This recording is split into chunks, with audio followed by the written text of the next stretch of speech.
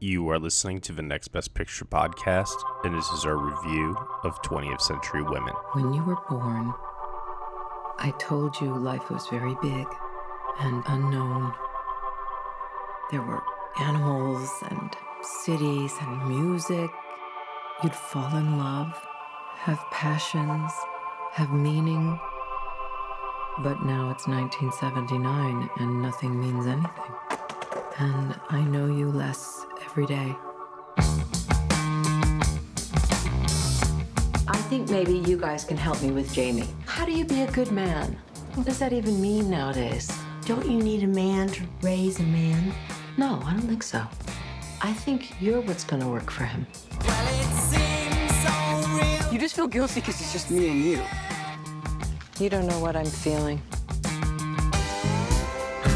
Men always feel like they have to fix things for women, or they're not doing anything. Just be there. Somehow that's hard for all of you. Well, I'm not all men. Okay, I'm just me. Well, yes and no. I see the shapes. Having a kid seems like the hardest thing. How much you love the kid, you're just pretty much screwed.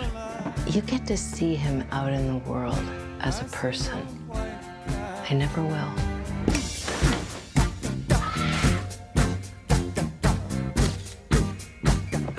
What about you? It's always about the mother. Okay, Jesus. Yeah.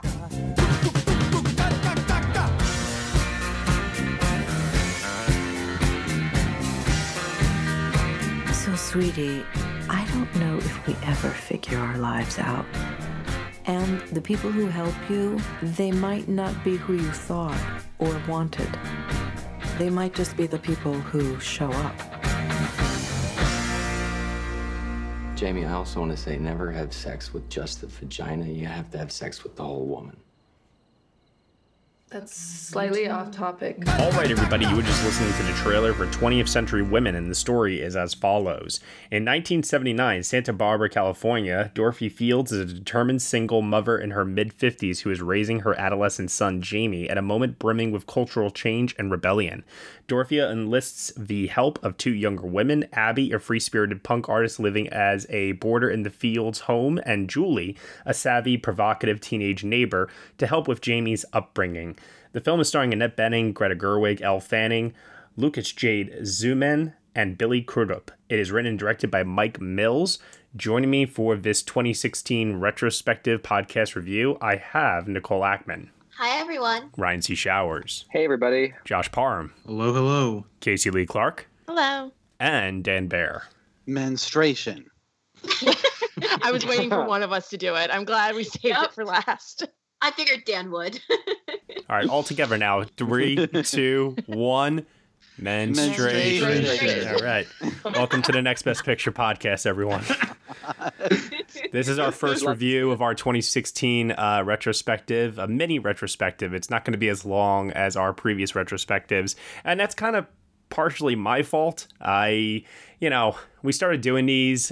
We started doing these back with 2015, went back to 2014, and somewhere along the way, somebody said to me, Matt, I know that the website started in 2016 and you have a lot of podcast reviews and a lot of stuff that you did then, but you never did community awards and you never did like the kind of style that you've been doing it over the last couple of years. And I was like, okay, so here we are.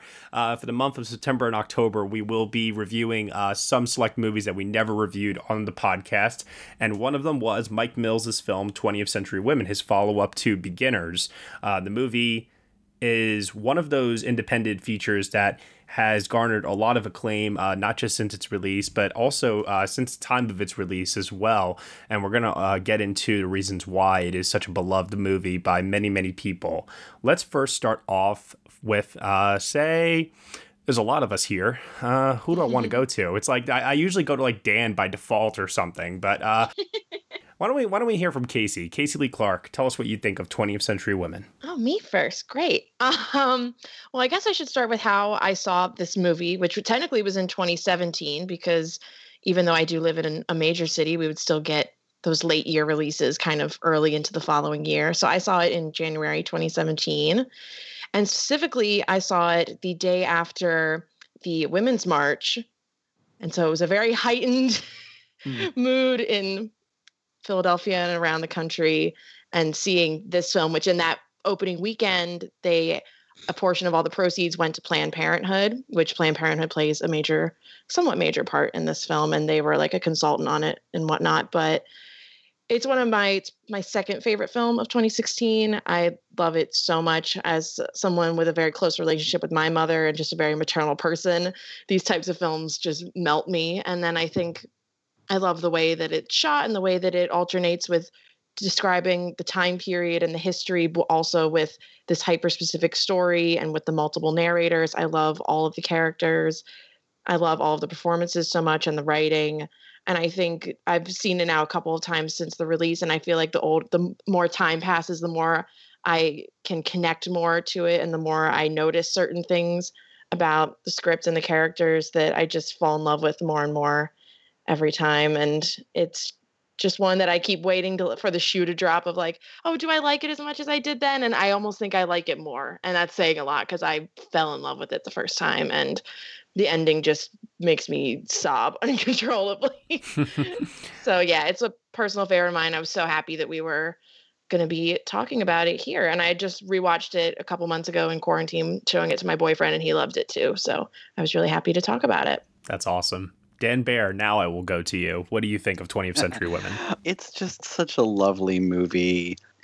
Mike Mills has a really heartfelt style, and one that feels genuine and I guess deep in a way that I think is all his.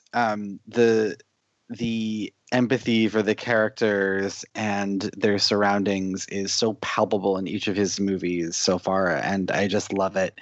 And this film in particular just has some really beautiful performances.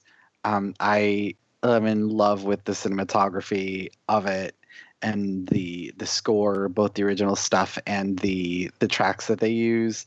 And I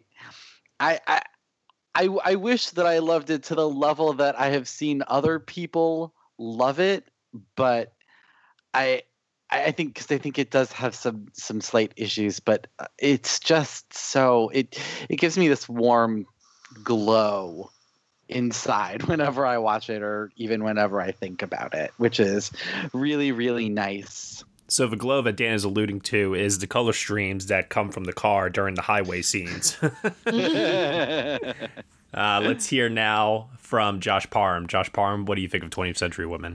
Well, I also would first like to say that, like you, Casey, I did see this movie first in early 2017. I actually think I saw it like a week before the Oscar nominations. It was very, very close to that deadline that I was trying to hit for myself. And I remember really loving it back then, but to be honest, I have not really revisited it since then. And it seems kind of weird for a movie that I thought I really, really liked. And revisiting it now, I have to say that I'm still in love with it. I am. It is such a wonderful movie, like Dan had said before. And what I really connect to this film with is that I find it to be so interesting in the way that it plays with perspective and kind of a relationship to time and the way that we tell stories and our memories of our family members. And I find all of that really, really interesting and so captivating in the way that it is actually told through Mike Mills's direction and his screenplay. I think all that is really, really captivating. And I love all of these performances for the most part. I think there's one or two that are good but aren't as great as some of the other ones, but it's still all is in service to a really lovely movie that is so profoundly emotional. And the emotion kind of crept up on me this time. I didn't really expect it that much. And it's just such a purely, I think, brilliant piece of cinema. All right. Okay. Nicole Ackman. So if you guys have been keeping up with the retrospectives, you'll know that a running theme for me is that it's typically my first time watching the movie, but that isn't true for this. I actually watched this movie for the first time in January of this year, whenever I was working on my end of the decade ballot for Next Best Picture. And I had a couple of people who I think are both on this podcast tell me that I could not do my end of the decade stuff without having seen this film. And after watching it, I can say that they were absolutely right.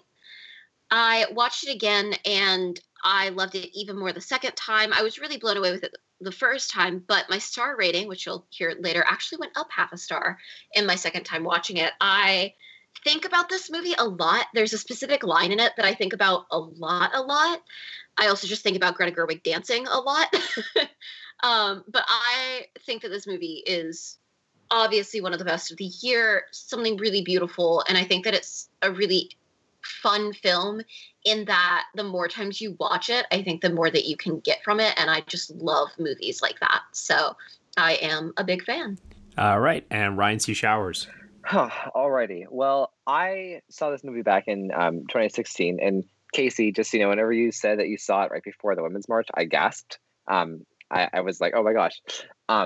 But no, it's a weirdly personal film on top of being such an artistic one. The thing I love most about this movie are the montages that are created that intertwine the characters with culture and history, and they really describe this moment in American history. And it's combined that with the voiceover. It's just there's something really special about it. I also love the approach that all of the characters that they're asked to make with this single mother. I was raised by a single mother, so I was raised all by women essentially. So again, I have a personal sensibility that draws me to this film too. In addition to an intellectual one, because I think this is a very intellectual movie. I also really think Annette Bening's character is she's very interesting. I would love to sit down and have a conversation with her. I think it's probably one of the most interesting characters Annette Bening has played throughout her entire career. You can't really you can't really categorize her into as one thing. And she would be a very cool person to dissect. And I think the film is at its best whenever it's really peeling back layers of who this woman is. I saw 20th Century Women at its world premiere at the New York Film Festival in 2016, and I loved it when I saw it, and I rewatched it again for this retrospective, and I still love it today. I think that Mike Mills is a really, really fantastic filmmaker. He's only made 3 movies. He has a 4th one coming out, hopefully, later this year, called Come On, Come On, starring Joaquin Phoenix. And I think with this movie, especially compared to Beginners, I really, really felt like a real leap, an evolution for him just as a storyteller and as an artist. There are a lot of things that he does in this that really helped this movie to feel not just of a time and of a place, but also timeless in so many ways. And I think a large part of that has to do with some of the Richard Linklater style of characters just kind of sitting around and talking, vibing. There's not really very big dramatic moments that happen necessarily. You're kind of just hanging out with these characters and getting these really incredible portraits of who they are. And, it's interesting, Ryan, when you were mentioning just a second ago about like how you'd want to sit down and have a conversation with Dorothea, the character of Dorothea in this movie. I think Mike Mills does such an incredible job with the backstory and also, too, the after story in terms of where they go beyond the narrative and just everything with the characterization of each person in this movie, that they all feel so intricate. They feel so dynamic. They feel like real people. They don't feel like movie characters. And in a lot of ways, I feel that it's kind of like, I know I mentioned Linklater before, but it also feels like this is like Mike Mills' Roma, if you will, where it's drawing upon so much of his memories of his own mother and his own childhood that it feels so intimate and so personal in its details that you can't help but just be swept up and transported by the affection, the warmth, and the level of emotion that is poured into each and every frame of this movie. It does weirdly feel like kind of a mixture of both Roma and Boyhood to me, which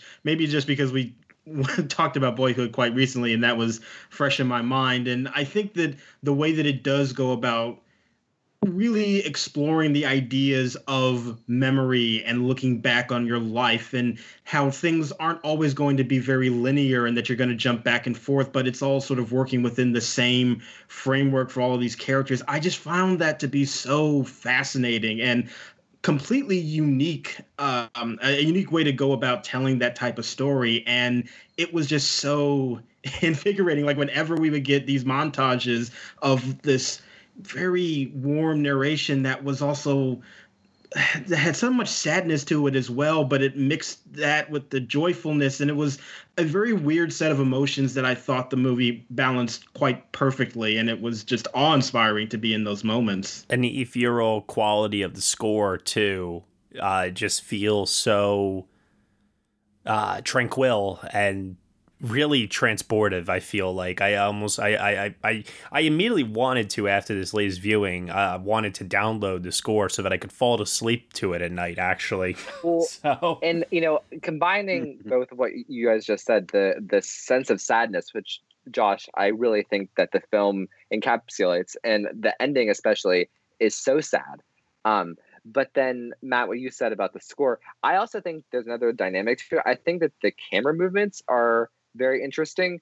I feel like there are several moments where the camera just kind of pans across Annette Bening's shoulder as she's sitting pensively, and there's something really beautiful about all these things in combination with each other. And like I said before, tying in the larger historical nature of the storyline and the moment in time. And this is a little bit wonky, but like this movie takes second wave feminism, but makes it feel very fresh and modern. Because sometimes in the modern day, we look back at second wave feminism and we're like, there's a lot of criticism with it. But this movie makes it feel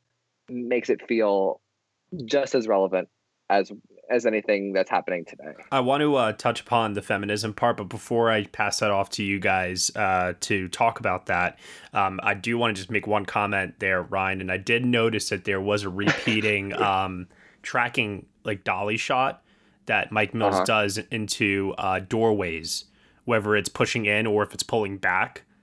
And in a lot of ways, I almost felt like that was almost like an invitation, if you will, to allow the audience to come into his own private space, with this story. And then in other times also kind of pulling us back and pulling us out. And I think there is kind of that sense of leaving and as you mentioned before, like this sadness, if you will, that these times are fading. And I think the camera really, really does accentuate that at times. So I just wanted to comment on that. It's melancholy, and it's really, really beautiful melancholy at that. Yeah. It's like nostalgic melancholy. Yeah. There's going off of that zooming in and out thing, there's a specific shot, I think it's when Abby's taking Jamie to the club with her, where it starts zooming in a little bit on Dorothea and then it almost zooms back out. Like she just can't fully get to Jamie and fully get to know him and see him the way that everybody else does. And it's so beautiful to visualize these really complex feelings in that way. And I don't know how Mike Mills has done it, but he did. I also think, there's so much of this melancholy in the film and what the characters are feeling and what they're experiencing. But I think what's really impressive is how it also captures the way that you look back on your childhood with that sort of melancholy. Even in the happy moments, there is that sort of sense of, it's past and it can't ever happen again. So I think that it's so interesting that it kind of colors the whole film, even in the more upbeat moments of it. Yeah. And how it also looks back on that time period in American history. Nicole, don't make me cry. Yeah. Well, and also having that sort of feeling for the future too, right? Like I was watching this, and there are a few beautiful moments when the characters talk about, what happens in the future. Oh, it's impossible to imagine the internet and HIV. And specifically that one, I was like, is it possible to have nostalgia for something that hasn't happened yet? Like, because that's what kind of it feels like they're feeling. Yeah. And it's so, and of course, like I got really sad watching that. I'm like, you also couldn't know that in 2020 we're all going to be locked inside of our houses for 6 months. But like, Yeah. Oh God. Hey everyone, sorry to interrupt, but this is a preview of our full review of the 2016 film 20th Century Women here on the Next Best Picture podcast. In order to get the full review, you will have to head on over to Patreon, where for $1 minimum a month, you will get this review and other exclusive podcast content from nextbestpicture.com. You have been listening to the Next Best Picture podcast. You can subscribe to us on Apple Podcasts, SoundCloud, Google Play, Stitcher, TuneIn, Player FM, Acast, CastBox, and also on Spotify. Be sure to leave us a review on Apple Podcasts and let us know what you think of the show. We really appreciate your feedback and your support. Thank you so much for listening as always, and we shall see you all next time.